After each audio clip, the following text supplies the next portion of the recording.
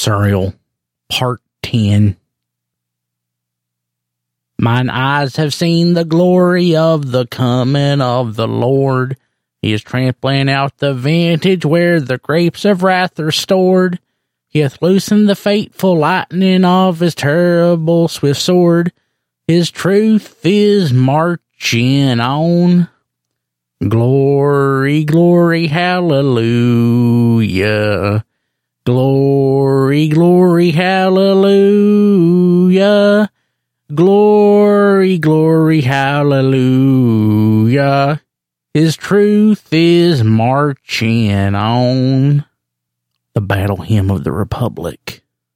My beautiful wife, if you're reading this letter, it means that I am dead or lost helplessly in time. But I am definitely not coming back to you in this life. We will find each other in the next. We will live there forever in a perfect world. A world without patio furniture that reappears many years after its supposed theft.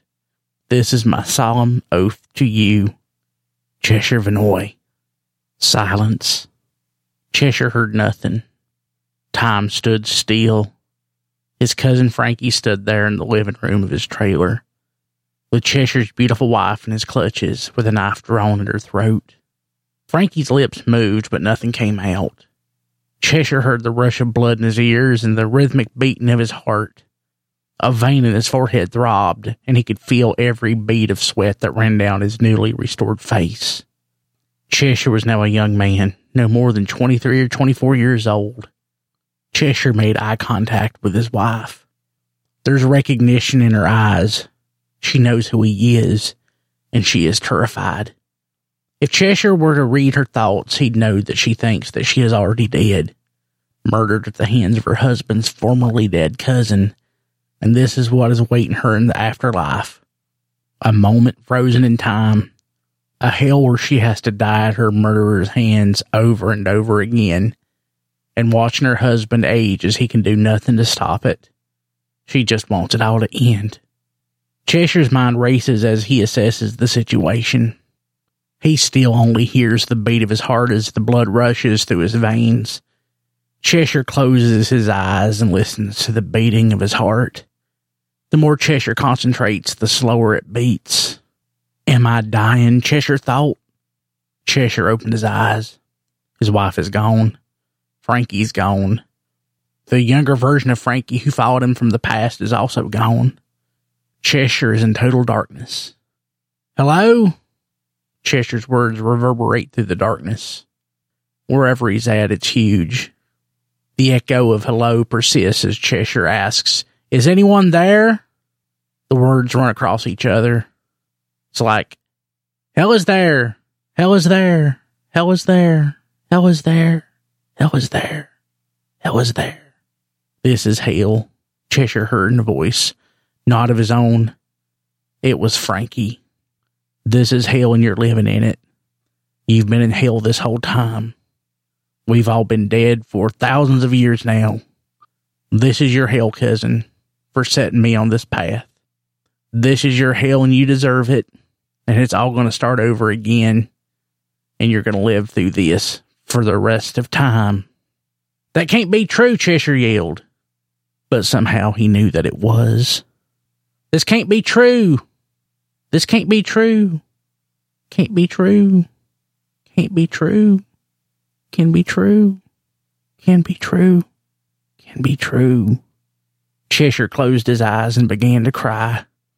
Dear God, please don't let this be real. Please make everything right. I'm sorry. Please forgive me. Please forgive me. I'll do anything. I repent. I'm sorry.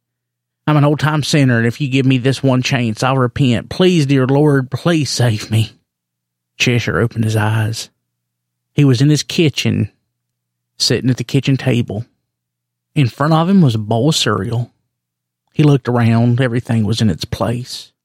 He looked out the window. His dogs were out there like nothing had happened. He picked up his phone and took a selfie even, and he was the right age. Thank you, Lord, for giving me this chance, he said. I will not fail you, I promise. Re-energized and thankful, Cheshire took a bite of cereal, and he spit it out. It was grape nuts. he was still in hell. Cheshire screamed. He screamed at the top of his lungs. He screamed, and he thought that scream would last forever. And he felt a tugging at his chest. I'm having a heart attack, he thought. I'm having a heart attack. I'm dead, and I'm in hell, and I'm having a heart attack. The tugging continued, and he heard a voice in his skull, and he couldn't make out what it said. But it was like he was being pulled away from this place. And he didn't know what that meant. And all of a sudden, he shot up in the darkness. There was sweat on his brow. And he looked around, and he couldn't make out a thing. And, "Dear Lord in heaven," he said, please forgive me." The hand that was on his chest was now on his shoulder. And he could tell that it was his wife. "You've been having an awful dream," she said. "What's wrong?" "A dream."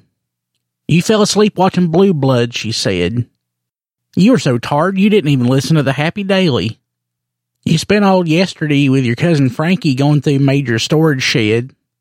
I can't believe it's taken you all these years to do that. What was it again that y'all found that you're so excited about? Some patio furniture that you thought was lost?" "Patio furniture?" Cheshire had a confused look on his face that slowly turned to a smile. He was out in his daddy's storage shed yesterday with his cousin Frankie, who's very much alive. Frankie never got into drugs. It was a dream. It was all a dream. "What time is it?" Cheshire asked. "It's 6:30. It's just about time for you to get up. I'd already made you a bowl of cereal. It's sitting for you in there at the table," she said. Cheshire shot out of bed, and in his PJs, he went and he sat down. This was going to be the best bowl of cereal of his life. Thank God all of that was a dream. Thank God. Cheshire took his spoon, and he just dug right into that bowl of cereal, and he took a bite. It was grape nuts. The end.